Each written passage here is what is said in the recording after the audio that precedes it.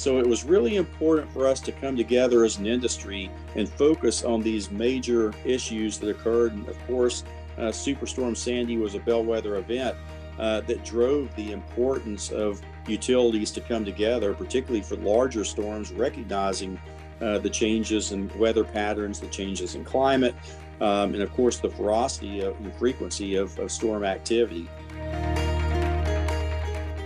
Welcome to Electric Perspectives, a podcast that explores how America's electric companies are working to deliver the reliable, affordable, secure, and clean energy that powers our economy and our everyday lives. The show is brought to you by EEI, the Edison Electric Institute, which represents all U.S. investor-owned electric companies. I'm your host, Brian Reel.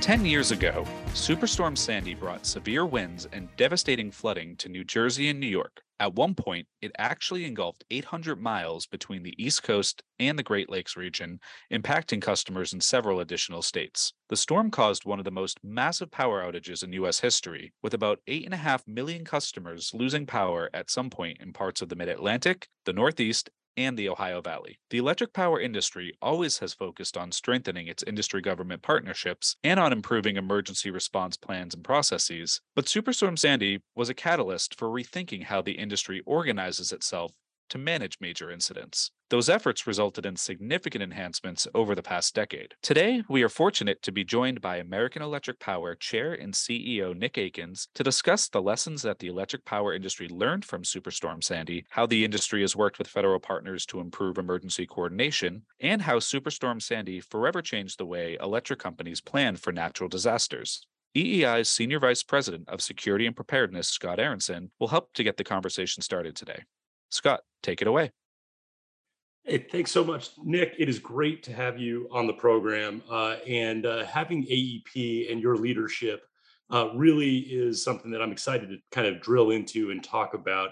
There are not a lot of chief executive officers in the industry with the operational background that you've got. So maybe just to kind of level set us, can you tell me a little bit about AEP, about your time there, and about your perspective on mutual assistance? Yeah, first of all, good to be with you, Scott. And obviously, an important subject that's developed over the years. Really, the Mutual Response Network is really unique in our industry as we've progressed through the years. And actually, the mutual response opportunities started in the 1950s. And when I've been in this business for 40 years now, I started out in system operations as an electrical engineer in the dispatch and unit commitment and those types of areas. And certainly the system interface that occurs, obviously, when we have periods of extreme weather, and one of the first reports I ever did was a significant winter event that occurred throughout the Midwest and the South Central part of the United States, it became abundantly clear of how important the service is that we provide, but also how important it is for the industry to be coordinated, particularly in terms of the response around these kinds of events. And in the past, there was always utilities, and usually it was regional utilities that got together to focus on available resources that could be applied when these storms occurred. Eventually, that branched out into regional response networks, or RMAGs, regional mutual assistance groups that formed together because they saw regional events occurring, and it was too costly for an individual utility to try to have resources in place. And of course, taking advantage of your neighbors in those times of needs was extremely important. And I think that really is one of the main differences of our industry among other industries that remain highly competitive. Our industry has always been working together from that perspective. And it was really important for us to continue to grow in that relationship, particularly as time went on. And certainly systems have changed dramatically over the years, whether it's generation, whether it's the transmission system itself, but also in terms of the regions and its applications relative to the ability to move restoration efforts as quickly as possible in this period of electrification. So it's really been a transitional process. And I remember when we had hurricanes come through for even areas that aren't served by investor-owned utilities, municipal networks, or other networks like co-ops, those responses weren't really coordinated either. So it was really important for us to come together as an industry and focus on these major issues that occurred. And of course, Superstorm Sandy was a bellwether event that drove the importance of utilities to come together, particularly for larger storms, recognizing the changes in weather patterns, the changes in climate, and of course the ferocity and frequency of storm activity. And Superstorm Sandy 10 years ago was the start of a major transformation of the regional response networks to really focus on national responses. So, Nick, I really appreciate that. There are so many important topics you kind of introduced in there, and those are threads that we'll pull on throughout the conversation here. But I think maybe the overriding is two things I want to kind of highlight. One is the unique nature of mutual assistance in this sector, right? We've got this obligation to get the lights back on as quickly as possible because people's lives and communities depend on it. And then the other is this kind of evolution, right? Back in the 1950s, and to be very clear, you were not in the industry in the 1950s, but we had mutual assistance in the 50s, these kind of bilateral agreements between companies, and then that evolved into a more regional structure, and that's continued to evolve. And you know, one of my favorite sayings in this industry is we want to be better today than we were yesterday, and better tomorrow than we are today. And to your point about Superstorm Sandy, that was an inflection point. That was you shake up the snow globe and realize we've got to do things differently because the expectations of the customers and the communities have changed. So let's talk about Sandy really quickly. Now, if I'm right about this, AEP serves customers in 11 states, some of Right. which were actually impacted by Superstorm Sandy, not on the coast, right? Sandy hit in New York, New Jersey, but people forget there was a pretty severe winter weather event inland at the same time. So maybe to the extent that you recall, take me through those couple of days as the head of AEP. What were you Yeah. thinking? What was happening to your service territory? What were you doing for your customers? So we knew, and actually, this is another plug for the Electric Subsector Coordinating Council, who had been obviously working on getting the industry together in major events. We brought the group together to talk about the impending storm activity that would occur before Superstorm Sandy made landfall. And we obviously were concerned about not only the flooding impacts and the impacts on the Northeast, but also we did wind up with a winter storm.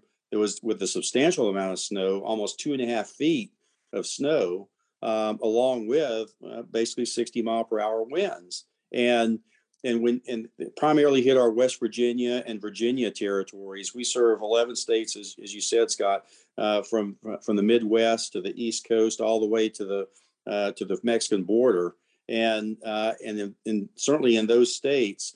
You see hurricane activity, you see tornadic activity. Matter of fact, 2012 was a pretty tough year because we had a derecho, which is the first time we ever heard of a derecho 10 years ago in the same year, that took out 4.3 million customers in the area. So, and that was in the dead of heat in the summer. So it became really clear to us how important it was for pre-planning, pre-staging, and the activities associated with interfacing with our federal government partners to enable us to move as quickly as possible. Because in this area of electrification, there is no question after 3 days, customers are not happy anymore. And certainly, if it falls any longer than that, which Katrina certainly showed, you have a breakdown of society. And that's really important that we understand what our responsibilities in terms of bringing that service back. And in some cases, like the nuclear industry, I mean, you're only as good as your lowest common denominator. And we recognize that any system in the U.S. that goes down and for a particular period of time with a substantial amount of impact and can't restore services quickly enough, it's really a stain on the entire reputation of the electric utility industry. And Superstorm Sandy brought people together from that perspective. And I can remember in system operations, you rarely saw even the president of the company that would be there in a substantial storm activity in the dispatch center. Well, we had the President of the United States on two of those calls at least, and we met with him afterwards as well with the Electric Subsector Coordinating Council. And so it was really important for us. And as you recall, that happened in November. October 31st and November 1st, our people were out. It's really thousands and thousands of support personnel that were bringing people back. And the amazing story of the people involved to take care of this activity, both logistically and our line personnel, certainly in terms of looking at assessments to be done. Our assessment people were walking in waist deep snow up mountains to see what the extent of damage was.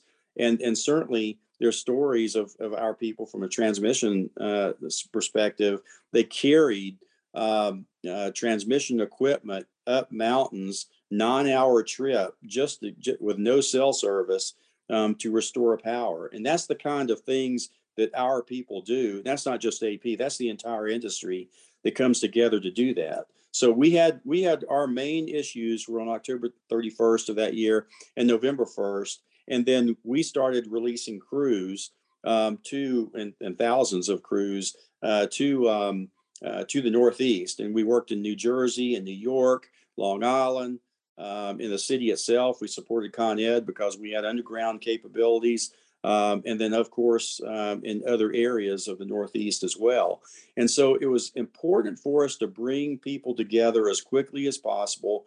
EEI was certainly central to that because that was probably the first time EEI had someone embedded in the federal government, in the DOE and so forth, to help with the restoration efforts, because we were looking for equipment, we were looking for personnel, and actually, as I recall, it was like, and Scott, you may know, but 75,000 personnel were brought in, including from Canada, including from we were bringing in equipment from California on military aircraft. So it was really important for us to move as quickly as possible, particularly in a high population area. In urban settings, because restoration of service is clearly important for society to continue. And so that was really a seminal event for us because it said to the industry, we have to come together from a national standpoint. And we had some impediments in the way. I mean, things you wouldn't even think about logistically. I mean, we had the Canadians that were having to wait at the border to go through processing to enter the United States before they could help us with restoration of service. And you also had other activities with state crossings if they cross state lines. And at that point in time, governors, if they had outages in their particular states, they had concerns with sending resources outside the state. So we had definite issues associated with that. And so it brought up a whole litany of questions that we had to get resolved to be able to respond to what we call these national events. And it was clearly an opportunity for us as an industry, but also with our government partners to come together and plan for the next event. And that was really a process that continued. We had areas such as the regional response networks themselves. There were too many of them. Particularly in the Northeast, there were 3, I believe. We collapsed that into one. That way they could marshal resources much more efficiently and coordinate with the other regional response networks more efficiently. So those were just issues that brought the industry together in a way that we haven't before. And actually it's benefited not only the regional response associated with storms, but cybersecurity as well. So it's really important for us to understand that our service provided to customers is just amazingly important for the reestablishment of society. So many of the things that you said there, it kind of takes me back, and some of the things that we take for granted. Like you said, taking in crews from Canada, we've really worked to expedite getting folks over the border, the pass-through states, allowing crews from all over North America to descend on the affected area. We've really expedited how that works, really building on not just moving the humans, but also moving the material and equipment and sharing more effectively. All these things that we take for granted, the government partnership, and I really want to pull on that thread. You mentioned the president of the United States at the time, President Obama, back in 2012. Yep. Part of the, I guess, urgency post Superstorm Sandy to get the lights back on is we were coming up on election day.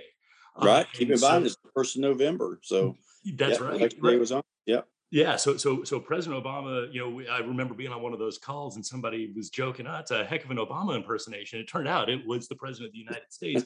But to your point, I mean, I think CEOs, chief executive officers of electric companies from all across the industry, government leadership, whether the president themselves uh, or secretaries and deputy secretaries of energy and other folks at the White House, we've really developed a center of gravity where government and industry can work collaboratively to expedite restoration of power. And something you said about the pre-positioning of crews, the moving folks into theater, the getting the lights back on, the really dangerous work and the really what can feel like thankless work of trudging up hills, 9 hours in the snow. Uh, I think people don't fully appreciate that the crews that descend on an impacted area don't just get there by magic. There is an awful lot of logistics and planning and preparation, and then wraparound services and support for those crews who are going to be in really dangerous working conditions, doing 16, 18-hour days for maybe a week or longer. Can you talk a little bit about, again, as sort of an operationally focused chief executive officer, some of the things that you've seen through the years as you have deployed people for your own company's restorations and for other restorations across the industry? Yeah, Scott, it certainly varies according to the storm. And in this case, where you have massive damage, you don't have hotels, you don't have places to stay. And if our line personnel and everyone is working 16-hour days, we have to have some place for them, not only food preparation, which, for 75,000 people, that's quite an undertaking to make sure that they're staged in the proper areas, that they have work plans that they can execute on, but also a place to lay down. And sometimes that's in their truck because there's just nothing available. And I don't think anyone really can appreciate the magnitude of what these individuals going into those areas are experiencing. Typically, there's no support functions. I mean, natural support functions. We set up tent cities and we do all those kinds of things to ensure that there is a staging area that has food preparation, that has cots in tents, and in many cases, it's really they don't know what the plans are until assessments are done out in the field by another set of employees. And then once those assessments are done, work packages have to be put together for reestablishment of the service because it is a dangerous product. And you have to make sure that safety remains number one through the entire process. And then the work patches themselves, the teams go out with their particular assignments for the day, and they move on those assignments as quickly as they can, but as safely as they can. And in a lot of cases, they are away from a week, 2 weeks. In a lot of cases, I know Superstorm Sandy, our people were 2 to 3 weeks, and certainly in Puerto Rico, that wound up a situation as well that we also lived through. But Superstorm Sandy was probably the first time we had such a massive effort converging on one area of the country. And just keep in mind, you can't have 75,000 people show up and say, "Oh, what do we do now?" And you also have to have staging areas because you can't have 100 people working on one issue. So it's very careful staging from that perspective. And then from the operational standpoint, to piece a system back together takes a lot of immediate system planning type of activities on the part of engineers, relay planning associated with that, because you're basically parceling the system back together.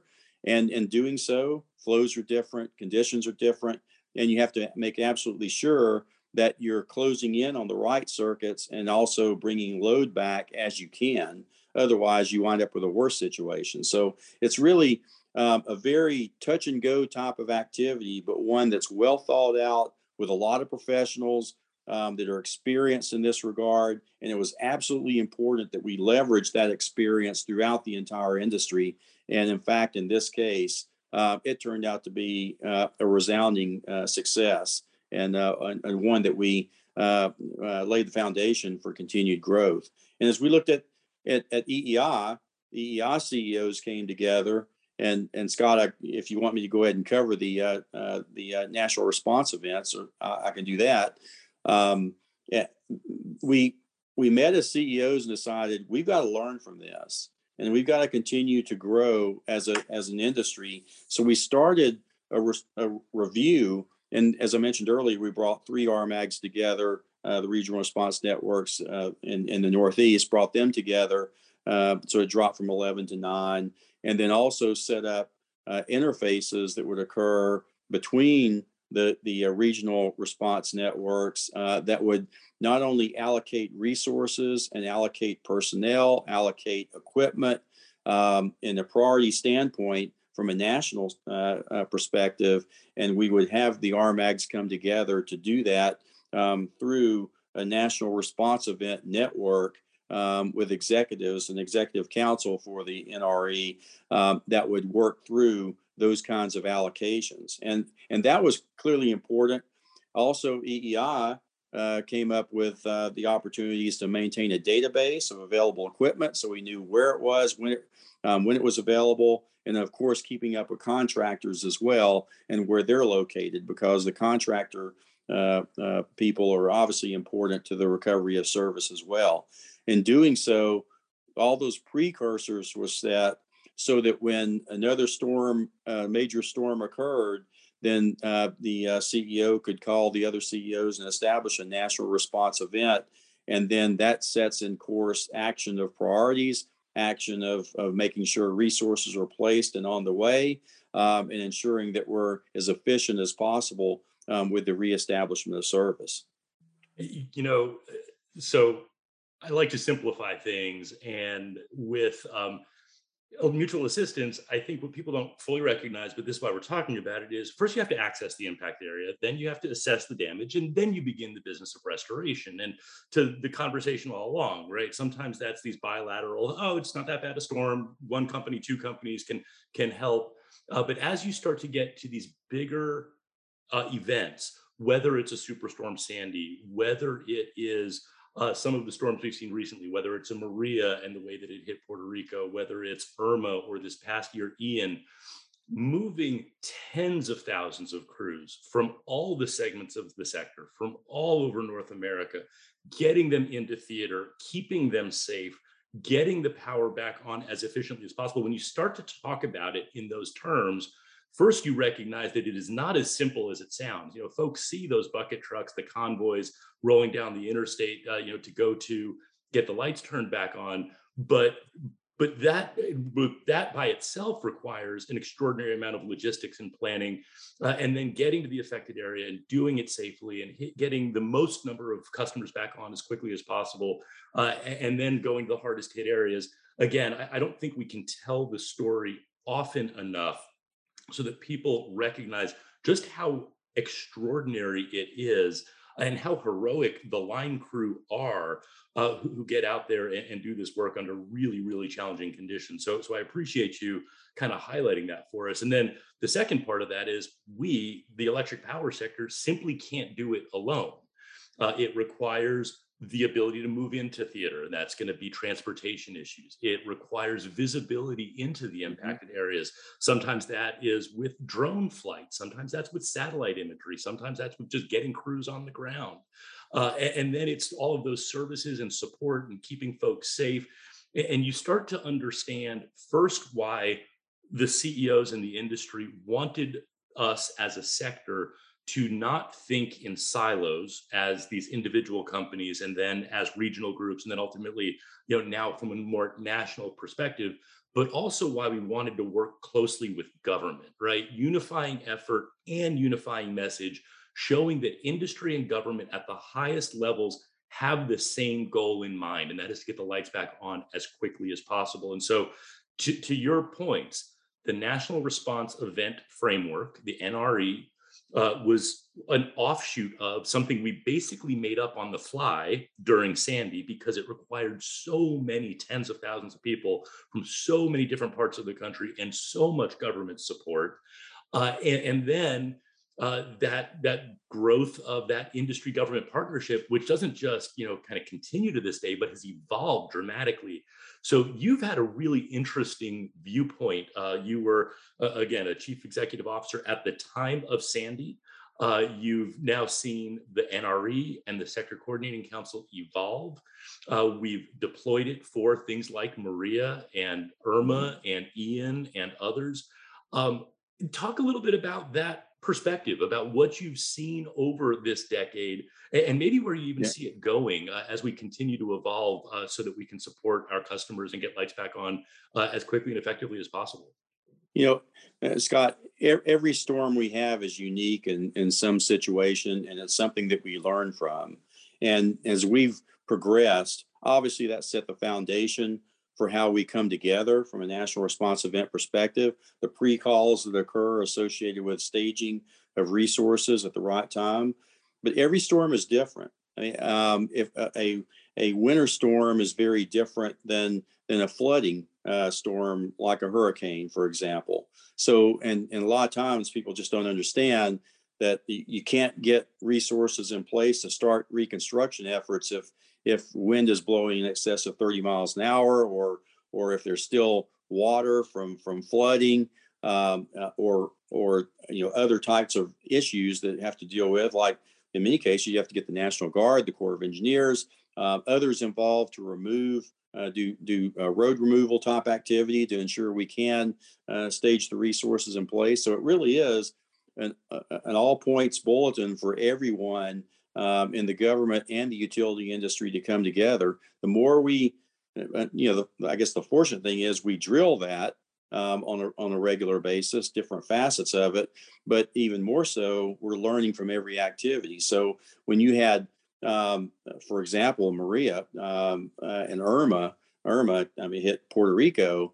That brought up a different situation. It brought up the situation where how do we stage resources in a remote island from the mainland?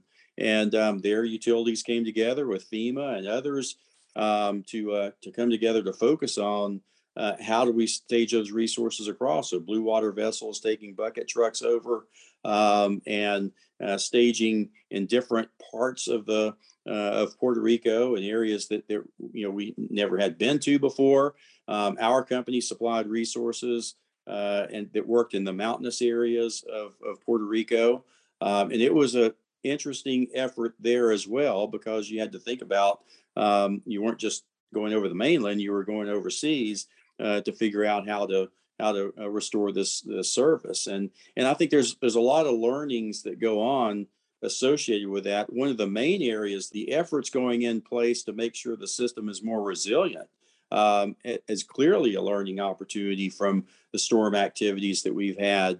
And certainly Florida Power and Light and others, Entergy and others have really focused on it. We've done that in our Texas territories, Corpus Christi and South Padre Island, because hurricane activity. And it's really reinforcing the grid on the front end to be able to alleviate the impacts enough to where you can get in and recover very quickly. I mean, one example that I just speak of, that one of the learnings is we used to build everything the best we could, cross arms, for example, where you have poles and you have cross arms that hold the lines.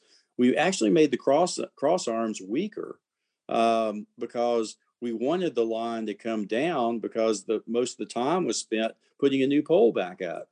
So if the pole was still there, then we had a real opportunity to bring back service much more quickly. It's really things like that may go converse to what you're originally thinking, but also in terms of those affirmative actions that you take relative to reinforcement resiliency with new materials, concrete, steel, other areas to ensure that you can maintain service as much as possible and then ameliorate the impacts of system degradation, so you can repair it more quickly. So those are the kinds of things that we've learned. And as we've come together more, we've also brought in, like I said earlier, the co-ops and the municipals as well in those conversations. So every storm, there are ESCC calls that occur with the CEOs, the affected CEOs, and it really is a focus with the government entities as well to make sure that we're all working together with the same focus on communications and the same focus on purpose. And that's clearly been a major undertaking for the industry, but one that's just gotten better and better. One of the things you said, Nick, and I think is particularly important, is the notion of safety. You've got thousands of people from out of state working on a system that they might not know quite as well. Can you talk a little bit about how this industry doesn't just prioritize the speed of restoration, but also making sure that it's done as safely as possible? Yeah, Scott. Obviously, safety is number one in our industry because it has to be dealt with in a very delicate way, particularly in terms of restoration of service. Electricity can kill people, and it has killed people, and certainly, and it could be everything from everybody thinks of electrocution, that kind of thing, but also it's also moving materials, like if they're trimming away trees, they could roll over. Certainly, you can have other assets that will fall and hit people. So you have to be absolutely really careful about how you recover the system. Now, I'll say that typically what we see in these kinds of environments, because you are sending individuals who may not be fully understanding what the territory looks like, or unfamiliar with the territory, unfamiliar with the system, unfamiliar with certainly the people that they may be working with. And it's absolutely critical that there's a common view of what the processes and procedures are for recovery of service. So when these work packages are sent out, I mentioned work packages earlier, this is really not only the locations, how to get there, all those kinds of activities, but also the staging of equipment. Do you have the right equipment? Are you doing your safety tailgates beforehand to understand what the process is? Also, are you taking the process procedures step by step, very literally, so that we can ensure the safety of everyone that's involved? And that's really critical in these kinds of situations because it is unfamiliar territory. Now, every individual has the expertise to get the job done, but even from a safety perspective, different regions of the country do things differently. They have different rules for safety related activities. We're trying to make that more consistent across the industry. But nevertheless, there are different procedures for different activities based on where you're at in the country. And so usually it's the host utility that will define what those parameters are. And so that's critical for us. And usually our outage related activity, particularly in these storm types of activities, we have impeccable safety records. And the reason for that is because people know they're going into unfamiliar territory. They're more likely to take care in terms of every procedural step that's taken, and they're much more careful. So typically that's the case. But we have to make absolutely sure that we have the right people with the right resources, with the right procedures to ensure the safety of everyone. And that includes the public, because there's no question that when you're bringing back resources that are maybe laying on the ground, it's incredibly important that the safety of our customers are also paramount in that recovery effort.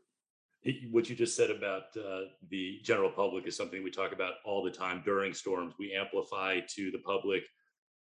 We Yeah, know that the line crews are heroes, and we know you want to thank them. Please stay away from them and let them do their work. that's right. That's right. It is a line person's finest hour, though, because these individuals that go out and bring this service back, they're the only ones that can do it. And when their lights come on and the cheers occur and the food comes out, it really is a line person's finest hour. And they love it. It's worth it at that point. I love it. Well, Nick, look, I could talk to you about mutual assistance and system resilience all day, honestly, because I just think that it's something that is genuinely unique about this sector. I think it's something we all can be proud of, and I know you're getting ready to retire here soon. But just on that last question, again, we've seen some extraordinary things over these last 10 plus years, and it's really a good foundation to continue growing on. I think there's a lot of armchair quarterbacks or armchair electrical engineers out there who think that they know best about resilience and about mutual assistance and storm response, but I don't think there are many that know quite as much as you. So I just want to thank you again for your leadership. I've learned a ton under your time as a CEO on the Sector Coordinating Council and helping to lead the National Response Event Framework and get it established, and looking forward to see where it goes for the next 10 years and beyond. So thanks again for spending a little bit of time with us today on this podcast. Thank you, Scott. And that's our show for today. Thank you for listening, and come back next week to hear more from experts and industry leaders who are talking about the innovative ways electric companies are building a cleaner, smarter, stronger energy future for the customers and communities they serve. You can subscribe to our podcast on Spotify, iTunes, Podbean, or wherever you get your podcasts. Just search Electric Perspectives. I'm your host, Brian Reel. Thanks for listening.